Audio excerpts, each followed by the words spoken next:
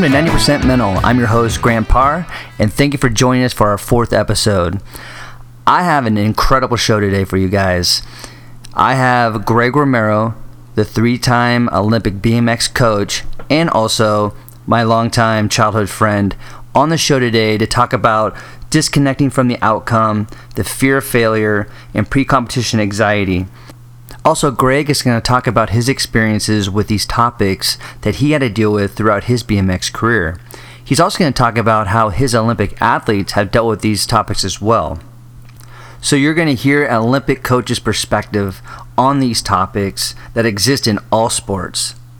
But you're also going to understand his approach on how he deals with these situations when working with athletes. So again, I'm excited. I can't wait for you guys to listen to our conversation. I had a blast talking to Greg. So without further ado, I'd like to introduce Greg Romero. Hey, Greg, how are you? I'm great, Grant. Thank you. Yourself? I'm doing great. I want to thank you so much for taking the time to be on my podcast and talk about some really interesting things with regards to mental performance. It seems like you've had a busy last couple of years, but this past year was very busy for you with the Olympics. How'd that go for you? Yeah, the Olympics is it's always tough. This was my 3rd one, and with my athlete, we pretty much went all in and went for gold. Yeah, it's always tough because no matter what the outcome is, you're investing a lot emotionally, mentally, physically, time, money, time on the road. And of course, time out in the field, whether it's, training in the field or training in the gym. Yeah, it's tough because there's this big build up to it, and then you have the event, and then after that, boom, you're done. It's just a cliff, if you will. Right. So after 2008 was the first inclusion of BMX cycling in the Olympics. We really enjoyed a lot of success. My 2 athletes, we got some medals back then, and there was a big ramp up to that. And then after it was all over, even including myself, but both athletes who experienced success, including myself as a coach, we all experienced some kind of emptiness, almost a borderline mild depression, if you will. So this time around, I actually prepared myself for that and made sure I had task and plans to do immediately afterwards, regardless of the outcome. And that way I can go in and do the best job I can as a coach, which is, within my control, controllable parameters. And so everything went well afterwards. So to me, it's just another event. On the outside looking in, it looks like it's a big deal, which it is. But, to most of these athletes, it's just another international event. So for the most part, that's pretty much how we treated it. Awesome. You bring up a really interesting point about is what I call the postseason blues for a coach or for an athlete. I'm actually going to do a podcast here in the next few weeks on how does a coach or how does an athlete transition out of a season, especially, when you're dealing with all the commitments and the emotion that goes along with it. You're so in it, it becomes a habit. And, I coach football right now, and I had a long season. We had 15 games, and I just got done just past weekend, and I'm going through the same thing that you're talking about. You're kind of going through this depression a little bit because you're so in it for so long, and it becomes a habit, and you're building relationships, and now it's gone. It's like, What do I do? Yeah, I think you're right. You're absolutely correct. We're creatures of habit, right? And we've adapted to a schedule, and all of a sudden the schedule's done, and yeah, you're right. It's what do you do? Right. And that is a tough one. That is a tough one. I'm no expert in that field either. So, well, how did usually in our sport's funny. BMX, we've as a sport, we're a year-round sport. We pretty much only have December off, so we've actually never experienced this big build-up, and then boom, pull the rug out from underneath our legs, and where do we fall from there? We always just pick up right where we left off come January. So we're literally January to November. So anyhow. Well, I mean, and again, when you get to the elite level of Olympics, there's so much, like you said, there's so much meaning that society makes of the Olympics, and there is emotion to it. But at the end of the day, like you said, at the end of the day, it's just another race. I know Pete Carroll, and for the Seahawks, he looks at the football games. It's just a football game. The Super Bowl, we make it this big thing, just kind of Olympics. But at the end of the day, it's just a football game with some really good athletes on the field. Yeah, the field is still 100 yards, and all the same rules apply, and nothing really changes other than the external hype. Exactly. Absolutely. Well, that's good. I appreciate you sharing that with me. I can only imagine just kind of the things that you went through as a coach at that level, especially being a 3-time Olympic coach. You must have just gone through some really cool things as a coach. Yeah, it has its undulations. It has its highs and its lows, and it's definitely, the process is definitely interesting. I'll tell you that much. It's definitely interesting dealing with athletes and really, for the most part, being part of their dreams and supporting their dreams. And of course, regardless of the outcome, you got to keep supporting them all the way through, and I think that's important. Absolutely. No, I agree. Well, that's awesome. Obviously, you and I have a lot of history. For my listeners out there, I've known Greg since we were in 4th grade. Very close friend of mine. We've, not only have I seen him grow as a BMX racer from as being a kid all the way up to his adult life. We also had an opportunity to play football together. So we've shared some great experiences. So we're going to get into 3 topics today that I'm really interested to talk to you about, because you and I have a lot of history on these topics. But before I get into these topics, I just have a few questions I want to, just kind of warm up our conversation here. Sure. How important do you think mental performance is in the sport of BMX? Well, let's talk about the sport of BMX real quick. That way the listeners can have an idea of what's going on. Yeah. Basically, our event is 40 seconds. So imagine, I don't know, a 200-meter hurdle race or a 400-meter hurdle race. That's pretty much what it is. So you have 8 athletes that line up on the starting gate, and the gate drops. And as opposed to runners being in their own lanes, you actually you can dynamically take any position on the track. So therefore, you could outride other riders or push them to the edges. And you don't want to make them intentionally fall, but you could strategically get close to them to kind of shut them down. So our sport is really, really important at the start. It's important to get the whole shot, to get the lead, and that way you can control the race. If you're behind, it's really, really hard to move up because everyone's going the same speed.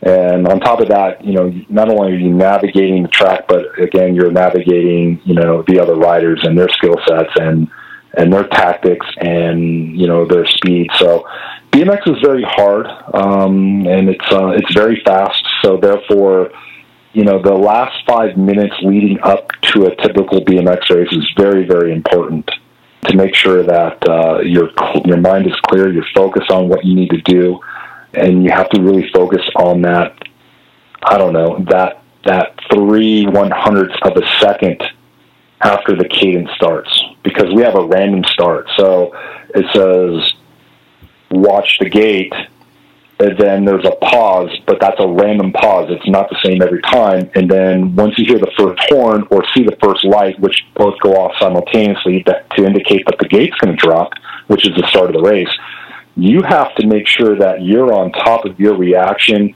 knocking that gate down without hitting it, but getting it perfectly, timing it perfectly, making sure you have great form, because if you come out of position of your form, you're going to be non-efficient, and someone's going to be efficient on that start. Out of 8 guys, someone's going to get a good start, right? The odds are someone's going to make it happen. So, so again, leading up to those critical moments before the gate drops, it's very important that your typical BMX athlete has a progressional mental plan, if you will. Now, as a coach, because I know every racer, every athlete's different. They all have different dynamics. But as a coach, do you have a systematical approach on what a racer should do mentally to get prepared before the gate drops, or does it depend on depending on the racer itself? Yeah, I think every racer has their own way of how they operate at an optimal level, right? Right. And I think at the end of the day, I think everyone deals with emotions and pressure differently, and everyone is dealing with different emotions and pressures. Yep. So it's hard to have a blanket template that works for everybody. Me as a coach, I pretty much defer, especially at the highest level, at the Olympic level, I pretty much defer my athletes to professional psychologists and let them figure it out. And, if I need to intervene, that's fine. Or rather, they're cool with it. But for the most part, everyone has their own plan. When you were actually racing competitively, what was your process right before the gate, getting your mentals sync? Sure. Yeah, and admittedly, I wasn't the most perfect mental executing athlete out there. I felt I was one of the most talented physically, but mentally, I always felt like that was probably my weak point. I think that's pretty much anyone's weak point, really. I think it comes down to, the guy that's actually riding the horse or driving the car, if you will. So yeah, I mean, my game plan was pretty simple. I needed to, as an athlete being really, really good at reaction, I had to make sure that I was relaxed. If I wasn't relaxed, then I wasn't going to be able to get the reaction that I wanted out of the starting gate. So for me, it came down to making sure that I was relaxed. But of course, I didn't want to be too relaxed. I don't want to be sleeping on the start. So I had to find an optimal level for me that I can operate. So not too high, not too low.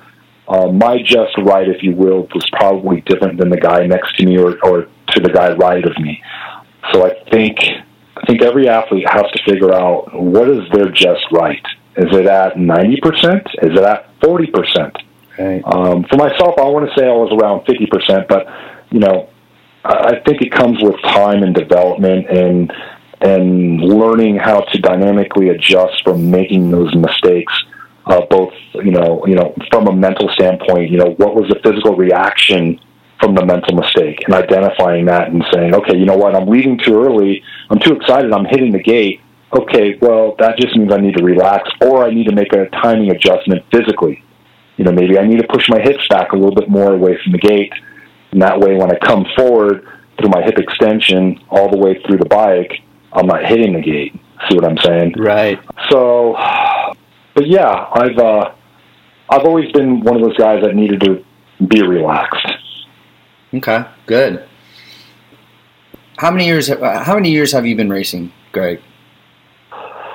I started when I was 8 years old, 1983. That's right. So I don't know. That's well over 3 decades. Yeah. In that time span, can you remember when you realized that to provide or to get to where you needed to be as a BMX racer, was there a point in your career where you're like, I really need to focus on mental performance? Sure. Was there a moment that you're? I would say, moment? Yeah. When it got real, I would say probably my second or third year as a professional. So early 20s. But before that, I never had any experience with mental training or even knew what mental performance was. Got it.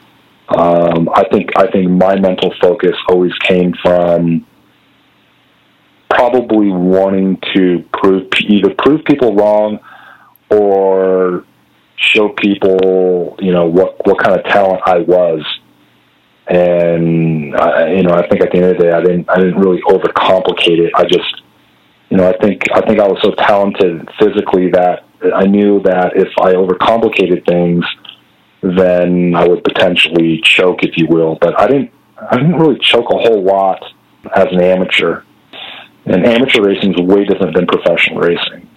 In amateur racing, if you're a really talented guy, you're only you're only competing really not obviously against yourself, but maybe one or two other riders. Whereas in professional, despite the fact that there's 8 slots in the gate, there's potentially at least 30 guys that at any given moment that if they were to occupy that 8 spots on the gate, any of those guys could win.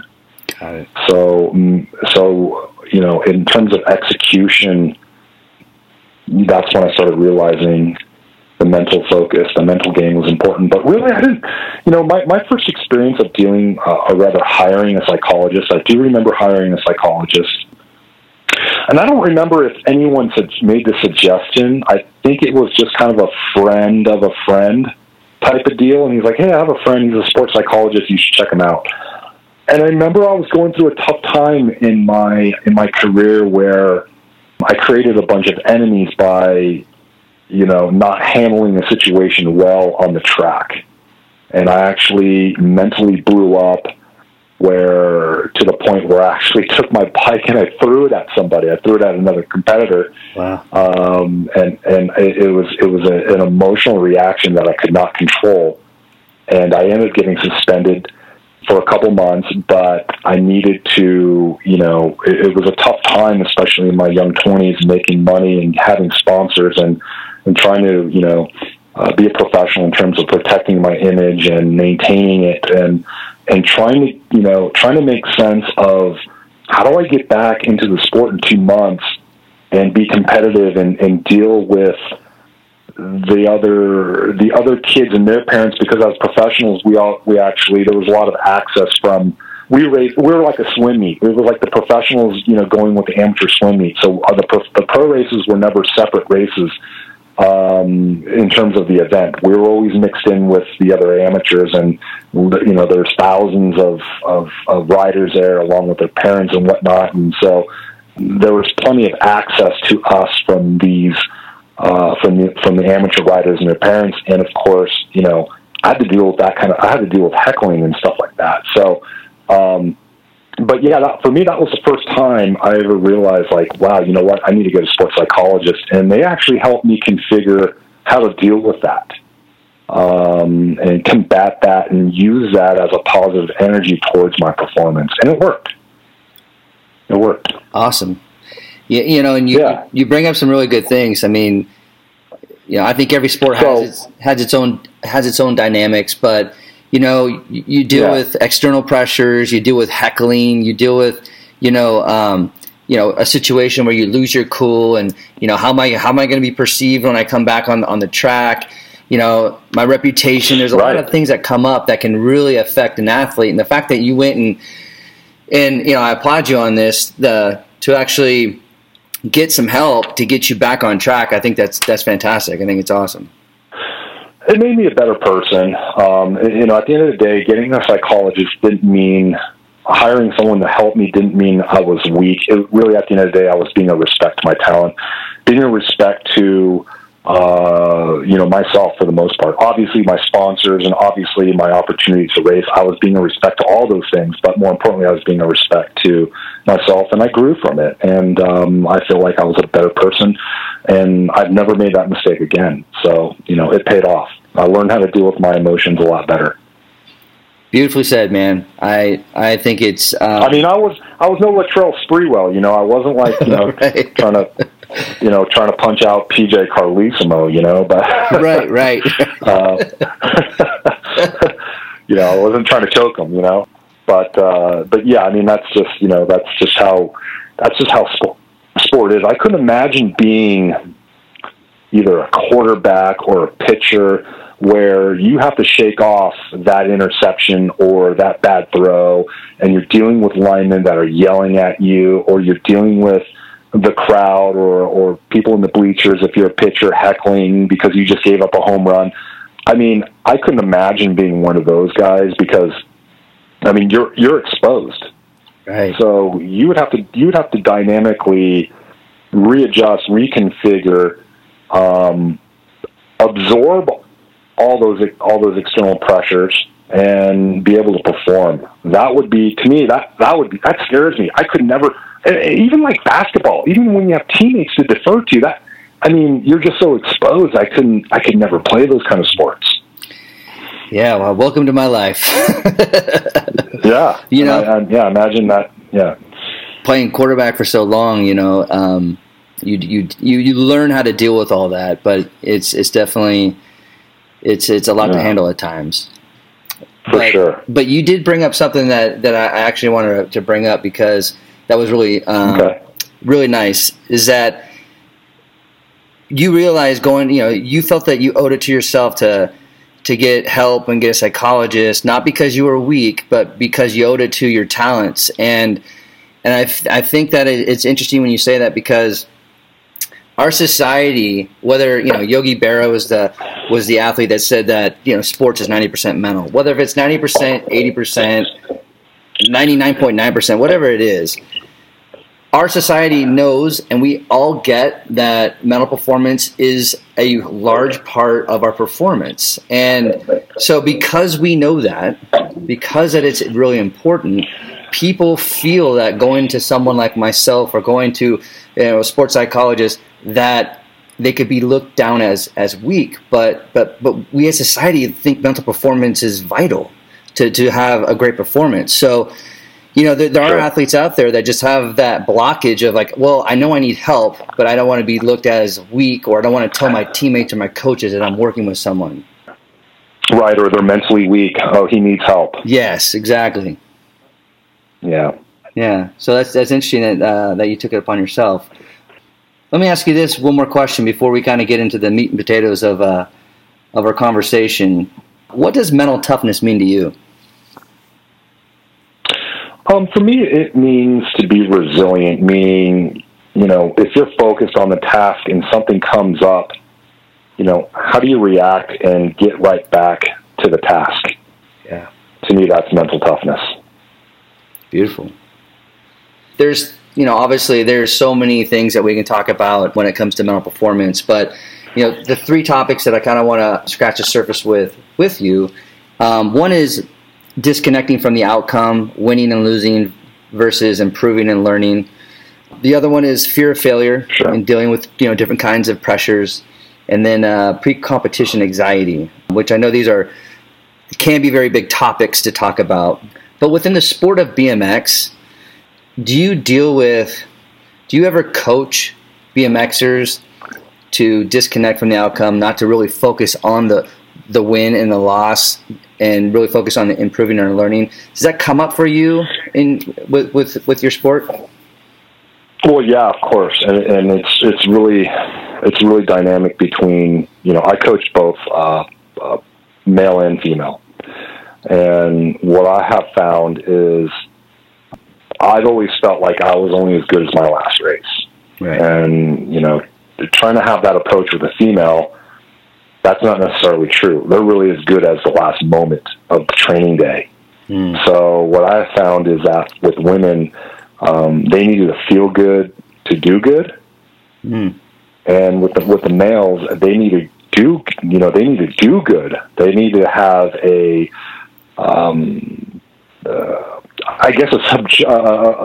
straight up quantifiable, objective result for them to justify why they should do good at the next event. Whereas a woman, they can have a totally crappy race that happened 2 weeks ago, but if they're feeling really good about themselves in the last 24 to 48 hours before leaving onto the plane, or even just maybe having a great day of practice leading into the next day of racing, that's very important to them. Whereas a guy, I can have a crappy day of practice on Friday and then go in Saturday and just forgetting about Friday and just start executing, Right. Whereas a woman, it's if they had a hard day, they're going to try to have a really good warm-up and depend on that warm-up that day of. So dealing with these athletes, trying to remove them from the outcome, it's easy with women, hard with men. I think with women, they like to go off a lot of training data, whether it's visual or whether it's times on paper. Right. Whereas a guy, they could do really well in their training. They can hit their squats, what their numbers, what they want to do. They can hit their numbers on the bike, in terms of acceleration, in terms of times to the first jump, if you will, to try to get that hole shot. They can hit all that stuff, but they can also forget about that when they show up to the race. Got it. Whereas the women, I feel like they really, really harnessed it. Got it. They could really take advantage of that. So yeah. But for the most part, absolutely. As a coach, especially as a coach, it's very important to measure data in terms of improvement and going through those progressions. I think regardless, that is very important, because racing, especially with BMX, especially being that we're not in individual lanes like track and field, you could feel good going peaking and still not make the final because you made, a mental mistake and missed the gate. Right. Or there was an outside, there was an external uncontrollable factor that, mess you up. Let's say you got a flat tire, for example, or let's just say a fellow competitor fell into you going over the first jump, or simply he got a better start than you, despite the fact that you got your normal good start. He got a better start and cut you off and made you stop pedaling 30 feet out of the gate. Right. If that happens to you, especially at the highest level, your race is done. You're going to be fighting for pretty much getting fifth place, which is not good. Right. Yeah. So I think as a coach, for me, it's two things. In terms of training, I rarely focus on the outcome. I mean, we can try to prepare. We could try to win every effort, if you will. Mm-hmm. And I like to train the mentals while they're doing their efforts, whether it's doing their sprint training, whether it's doing the reps even under a squat rack, or if they're doing reps on the track. We go through our progressions of qualifying through to the single eliminations all the way to the final, and train for those moments. So for me, I'm a little bit dynamic. I'm a little bit different. So I make sure that they're prepared. That way, when they get there, they can tap into those experiences they had in training and apply them into the racing. That way, when they show up, they feel like they're prepared. They feel like they already won. I know for me as an athlete, that's worked really well. But then again, BMX racing is very dynamic, and we could rehearse to ad nauseum, kind of like in football. Hey, how that play is going to be, and externally, an uncontrollable factor can mess the whole thing up. So you got to be able to dynamically adjust as well. So in terms of the training for a result. Absolutely. No, I think you make a lot of great points. I think it's very interesting how you've kind of looked at different genders on how they within your sport, how they deal with the winning and losing, and how they emotionally deal with it. So I think and as a coach, you need to, it's good that you're tapped into that, because you can see the different types of trends, because each, at the end of the day, there's different genders deal with different stuff, different people within those genders deal with stuff differently. So the more you know about your athletes, right, and the more you know how to deal with them in certain situations, the better you're off going to be getting, better results from them. So I think that's awesome. I just believe that this topic is really interesting because, when I work with athletes, and I'm working on this particular subject, I've had multiple athletes who are like, well, this is what I do. I train to win, and I hate to lose. So you're asking me to forget all about that and just focus on improving and learning. And I'm like, yes. And they're like, but how do I do that? And so I don't know, for me, I just, to break it down to be very simple is you focus at the task, and the more that you're with a lot of repetition, and the more that you are perfecting as much as you can, because, the word perfection can be a a hard word to swallow sometimes in the sporting world, but the more that you're actually controlling that task and you're doing the best you can, that if you're improving by doing that, well, the wins are going to come. You know what I mean? Yeah, absolutely. I think it's important for athletes to get those little wins every day in, day out of training. Yeah. You know, I'm just trying to think of like a basketball player nailing a certain percentage of free throws, you know, and making sure that, he had that internal battle with himself and he won. I think those little competitions every day within yourself are very important. That will raise the confidence come game time. Big time. And if you're not winning every day, certainly, how do you expect to win when you show up game day? Right. So I think it's important that these guys have the objective of winning the game. I think that's great, actually, because not all athletes even want to do that. Right. But yes, there are a few that actually want to win, and some of them want to dominate. But we also know that that's also impossible. So what can you extract from your day-to-day training leading up to that? Because if you were to just depend on a result over the weekend of your game, and it doesn't happen, you can look at that two ways. Well, I did it all for nothing, Or if you were to win every day and see that you're improving, then, you're going to be able to say, you know what, I'll brush that one off. I'm still prepared. Let's go to the next one. Right. And make it happen. At the end of the day, that's all you can do. Yep. Exactly. That's all you can do. Yep.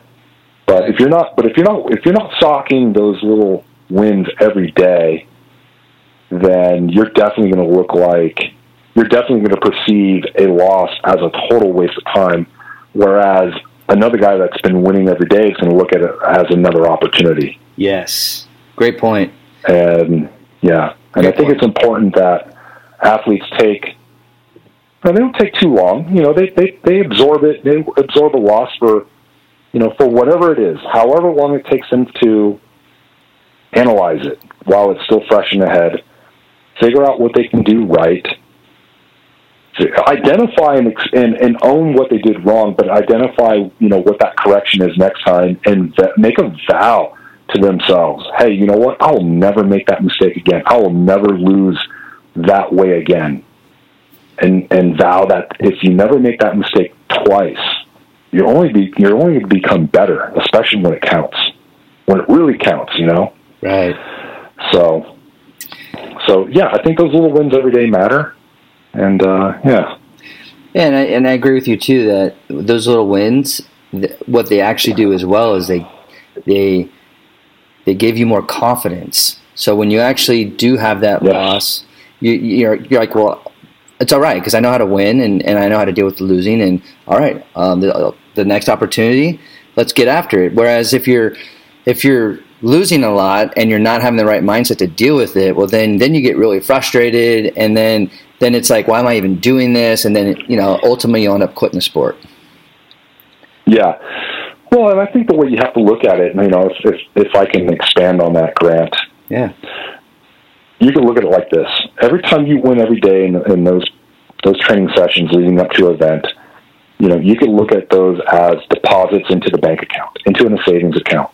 And if you go to the next event and you don't lose, you don't necessarily lose that account. That account is still there. You're still putting money into the account.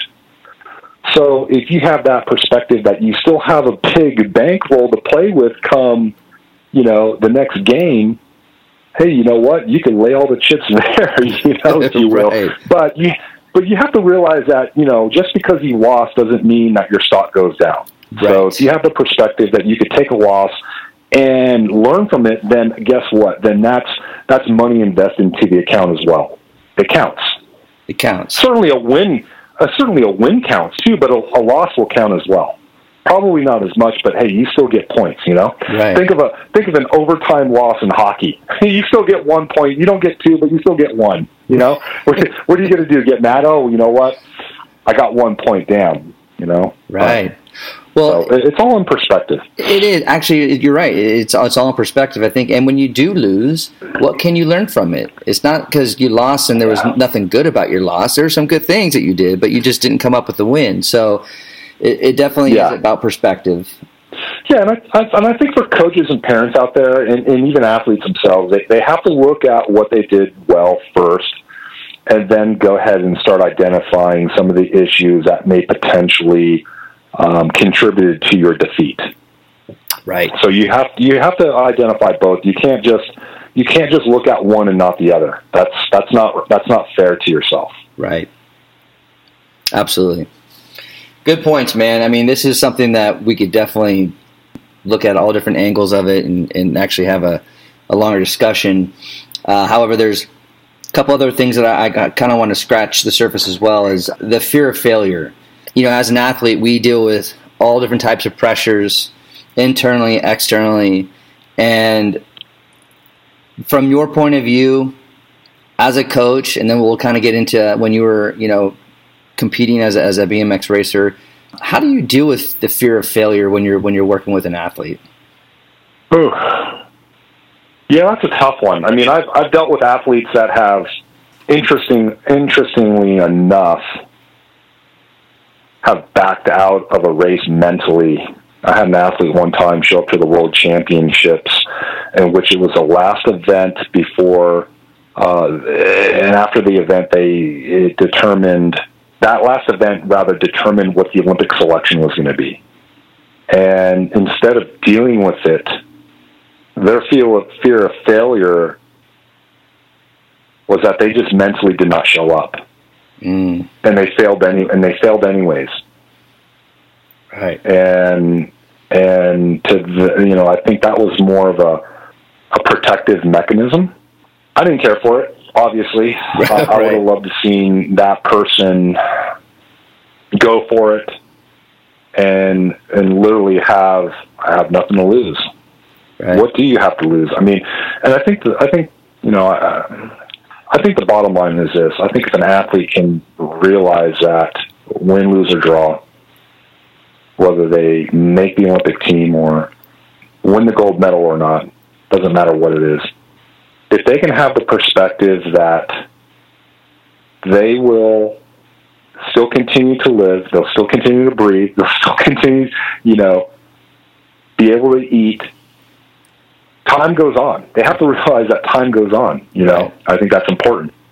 If they realize that, there's another day after that day, I think that helps tremendously. You have to realize that it's not the end of the world.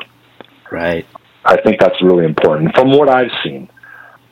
Me personally, I mean, BMX, let me tell you something. BMX is a high failure rate sport. Very, very high. Again, when you get into that final, there's only one person out of 8 guys that are going to win.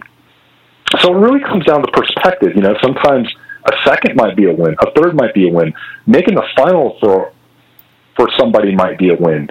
So in our sport especially, it really comes down to, what your perspective is on winning, despite the fact that obviously the guy that won, the guy that's standing in the top of the podium is the winner. It's okay to get second or third place and still feel like a winner. Right. It's all in perspective. I mean, we don't know what other people are dealing with. And I think our society, we get too caught up when people want to measure who the best is, or they want to know who won. I mean, that's great, but our society is very, very competitive like that, and so therefore it does put a lot of fear into someone not winning. Right. But I really think it comes down to someone being content with themselves, regardless of the outcome, realizing that the next day will go on. All those things are important. All those things are important. So, it's interesting because when you think of the fear of failure, there's a level of or lack of confidence that comes in, and I feel when you think of fear, to me at least, from my perspective, fear is a choice. Mm-hmm. If you choose it, then you have to deal with it. But if you choose not to have it a part of your mentals or your mindset, then you're going to be a little bit more control. And, having a long history with you and growing up with you, seeing you grow throughout the whole BMX world, and also watching you play football, you were that type of athlete, from my perspective, that fear of failure wasn't really an option for you. I mean, I'm sure we're all human. We all have our, we all feel things, but I mean, you went into like every race, every practice. I saw you on the street with your BMX bike. When I saw you practicing football, you just went at it 110%, because you knew you're going to do good, but you also knew you were going to fail too. But you just were confident pretty much every time I saw you tackle something athletically. Yeah, I think, I think the only time I ever really ran into fear of failure was actually as a coach, to be honest with you. Really? Fearing that my athlete was going to fail. Yeah. I mean, I failed many times in BMX, despite the fact that I've won over 100 professional races. Right. Our win percentages are nothing like you would see, in traditional sports. It's just, don't get me wrong, there's probably one or two guys that have dominated a long time at the professional ranks. Of course, at the amateur ranks, there's guys that can go undefeated for a very long time. But in the male category of BMX racing, it's really rare to see someone dominate week in, week out. But as a coach, not fearing that my athlete, will make a mistake that I didn't want him to make, and then of course, him not making the final, or them not making the final rather. Yeah, it's tough. It's tough as a coach. It's really, really tough. I couldn't imagine being a coach at, say the professional football level, or really any level. I mean, you're dealing with a lot of different people. That means a lot more things can go wrong. Right. Yeah. So. Well, in regards to fear of failure, within the sport of BMX, because I see this a lot, especially at the high school football level, and I would probably say just at the high school level in all sports, but social media, is that a component that is real within BMX, where that can add another level of pressure, therefore having the fear of failure? Because what I've seen, especially at the high school level, is these athletes are one play away getting exploited within seconds. If they have a bad play, or if they get run over, or if they strike out, or whatever it is, then it's broadcasted within seconds to the world. So that there's a fear of failure because the social media is so immediate. Is that real within BMX at all? I haven't seen that. And yeah, I don't think we're at that level. Got it.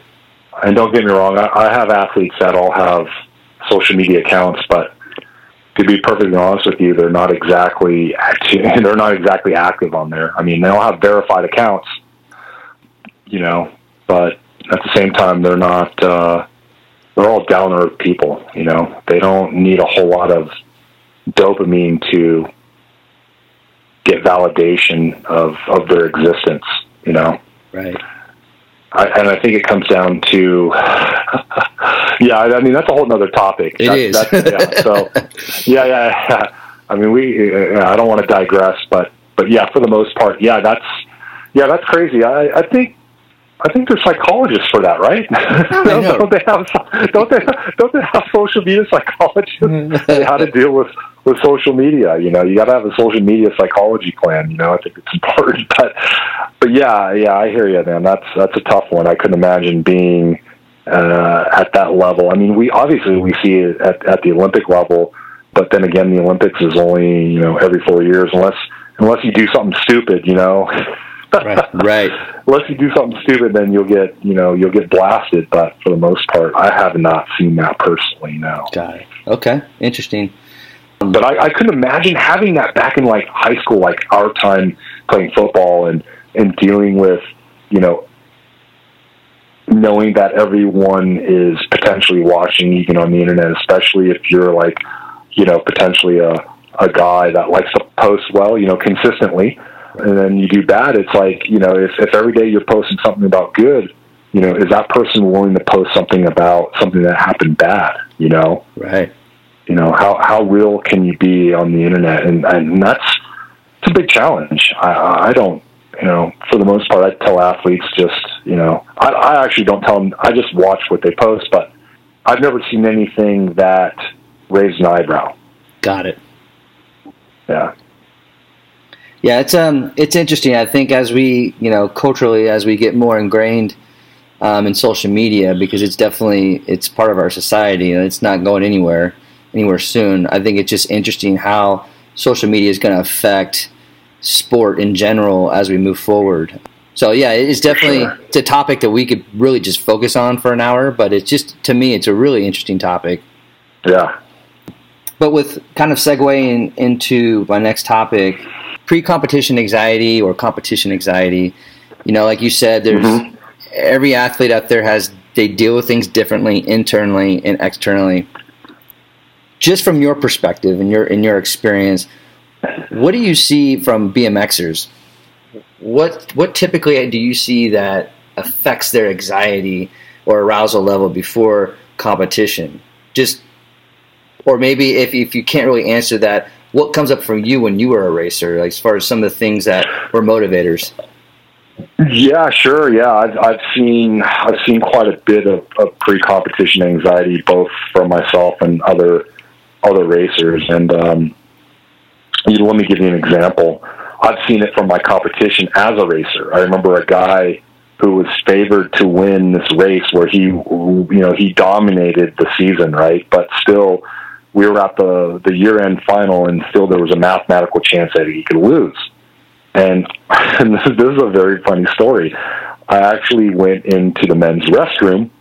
There was no one else in there. When I went in there, this guy that had dominated the season, and it was his race to lose, was flushing every single urinal in the bathroom. And I kind of scoped and I laughed and I said, what are you the janitor here? What are you doing? And he's like, oh, it smells in here. I'm just trying to make sure that the bathroom smells better. And I'm thinking, well, we're in a bathroom, man. Like, does it really matter? But then, the light bulb went off my head and I said, oh man, I forgot. He's favored to win. Mm-hmm. He had broken records in terms of, the most wins in a single season. And geez, it's the points still were not enough. He could still potentially lose it. And instead of him focusing on having a good time and saying, screw it, I'm going to go for it, I think he was really protecting himself, and he was dealing with anxiety. And for him to not deal with it, he was just trying to be busy. He was trying to be a busy guy. So that was an example of something that I witnessed as a competitor, of a fellow competitor that was trying to deal with pre-event anxiety. I mean, and of course, I think this was probably, I wouldn't say this was the day of. I want to say this was maybe even the day before. So this was probably 24 hours before the competition. But I smelled blood in the water. Wow. But yeah, I've had my fair share of dealing with it, both as an athlete and as a coach of my athletes. And for the most part, a lot of my athletes are good. I think the way they deal with it is just, they've learned and been taught to stay in the moment. Just go through the moment. If it's time to eat, if it's time to get up, take your shower, go through your progressions, enjoy the meal, enjoy the sights and the sounds. If you brought a book, bring your book. If you need your Walkman, a Walkman. If you need if you need your headphones, then listen to those, right? So yeah. We all have, you see it in professional sports. Everyone goes through their warm-up routine. You see Steph Curry taking, really fun circus-style shots on the basketball court, or rather from one of the wings, actually, not even on the basketball court, trying to make a 100-foot shot or something ridiculous. I mean, he's dealing with his pre-game anxieties the way he deals with it. So, he's got a plan there. He's got a routine. So I think it's important for everyone to come up with a routine. That way you don't find yourself in a urinal flushing every toilet, Right.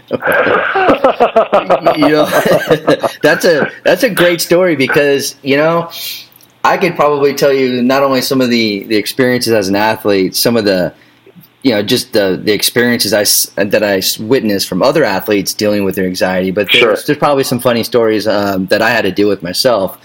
But what you bring up is really key about routine, because if we as athletes or we as coaches can establish a pre-performance routine and learn how to abide by it and honor that, especially with that routine, there's the self-talk that comes along with that routine where, you don't have to be filled with anxiety or filled with self-doubt and frustrations, whatever, and you're, flushing urinals. But that routine will keep you more, will keep you more balanced. It will keep you more confident, and it will keep you focused on why you're there to compete. So, great point. Yeah, and let me add to that. The end result was this gentleman. He actually ended up losing the title. He actually lost it. He didn't make the final, and he straight up lost it. So, he went out of his routine. I think the best thing he could have done was, do what he's been doing all season long. Hey, look at it as another race. And if you do get anxiety, then look, man, you still got to go for it. Yeah. So in terms of anxiety and stress, I've also had the honor to actually coach some little kids, and really nothing crazy, just give them some advice at the race. And I had a kid, I've had parents come up to me and say, "Hey, Greg, what's going on with my kid?" I said, "Well, what's the symptom?" And they're saying, "Well, he normally goes really fast at practice. He does really well at the local races, but when we show up here, he doesn't perform. He's nowhere to be found." So I asked the kid, "Hey, what's going on?" "I'm scared." "What are you scared of?" "He's scared of falling." So my best advice to them was, hey, look, you got to look at that next race as wanting to get to that first turn first. Therefore, you need to give it your best. Give it your best 10 full cranks all the way to that first turn. Focus on that when the gate drops. And I guarantee you that fear is going to go away. I'm not telling him to not deal with the fear. I actually told the little kid, I think he was 9 or 10 years old, I said, look, I don't want you to try to cover and smother the fear. It's going to exist. In fact, I told him, look, just move it from the front of your head and put it to the back of the head. You can move it around. You can control Move it to the back of your head. Don't try to smother it like it's a fire. You're not going to put it out. It's still going to exist.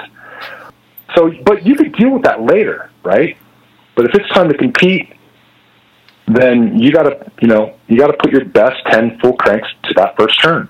Or in football, you got to take your 3-step drop from the quarterback snap position, focus on those three drops back, and make your read and let it go.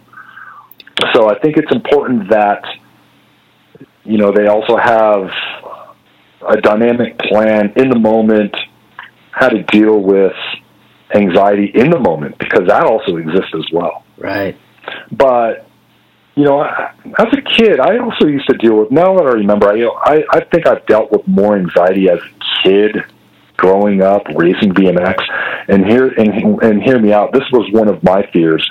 Oh my gosh, that double is too big. A double is where you have to jump across a gap. And if you came up short, oh man, it could be potential disaster. You can go over the handlebars and get hurt, and when you crash it hurts. Right.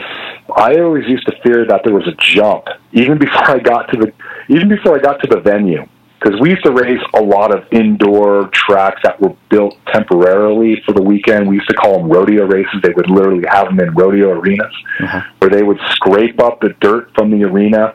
And then, of course, they would build the entire track, the turns, and it was just beautifully groomed. These guys were, and they still do it today. They're just masters of it. And I always feared, oh my gosh, there's a double. I hope there's not a double that I can't jump. And of course, I hope there's not another double that I can't jump, but my competition can jump.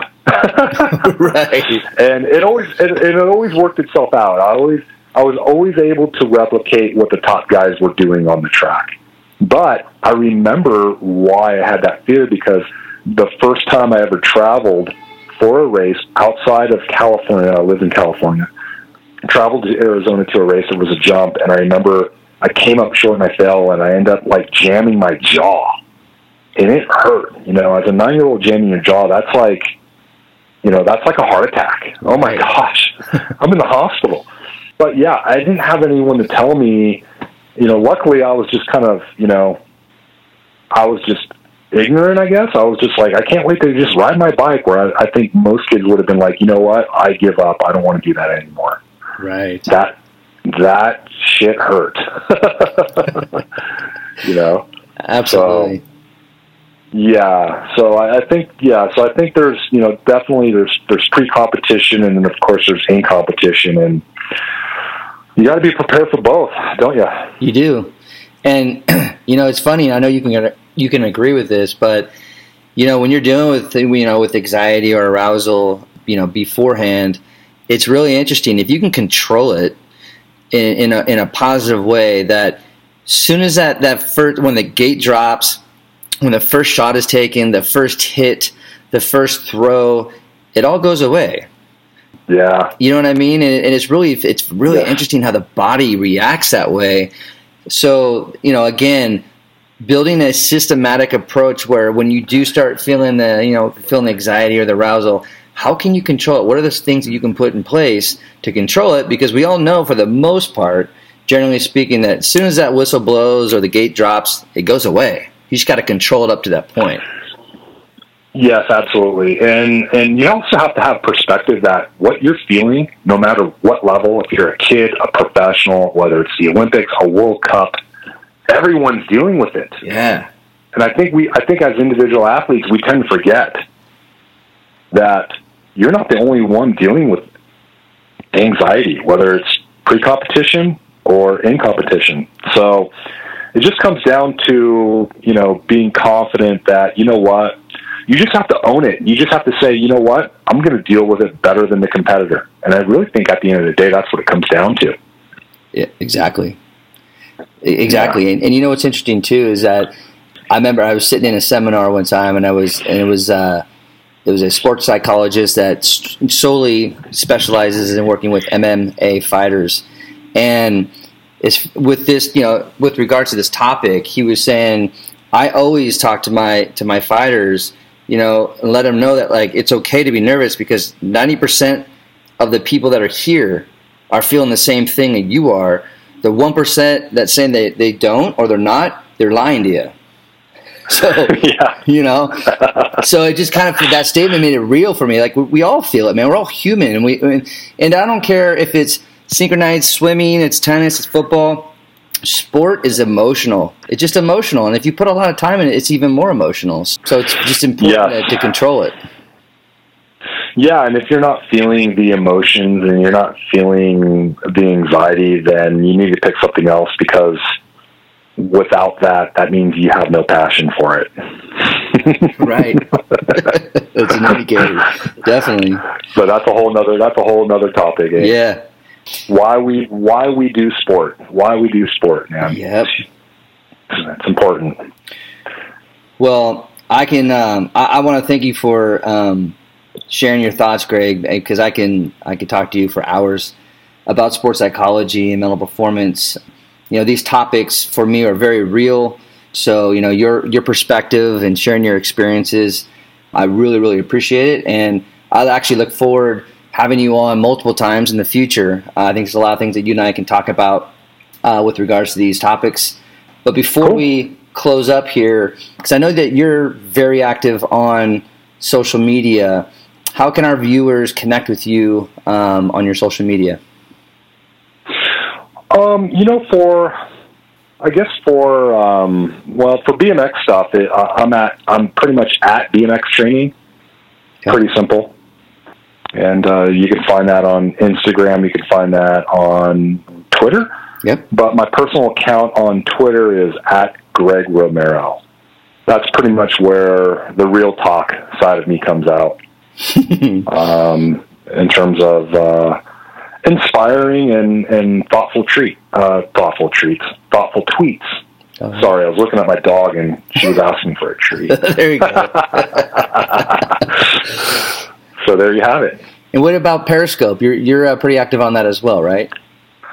Yeah, but I do Periscope from time to time, and I think that's going to be on Twitter as well. So that's going to be at Greg Romero as well. That's GREGROM as in Mary ERO, Greg Romero. Beautiful. Yeah. Beautiful. Well, to my viewers out there, listeners, definitely check him out. He's got a lot to offer. His website, bmxtraining.com, is just a portal of goodness, man. If you are into BMX or want to learn about BMX, it's got everything there. So check it out.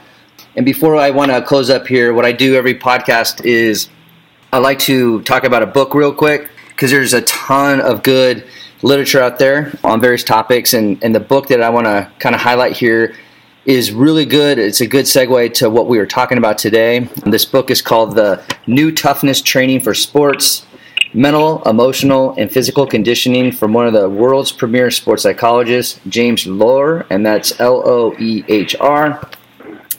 And this book it's an easy read. It talks about overcoming stress and fear, how to deal with injuries. So it's really how to deal with achieving a peak performance. Really good read. So when you have a chance, check out this book. But again, Greg, thank you for your time. Awesome thoughts. And I will see you guys at the next session.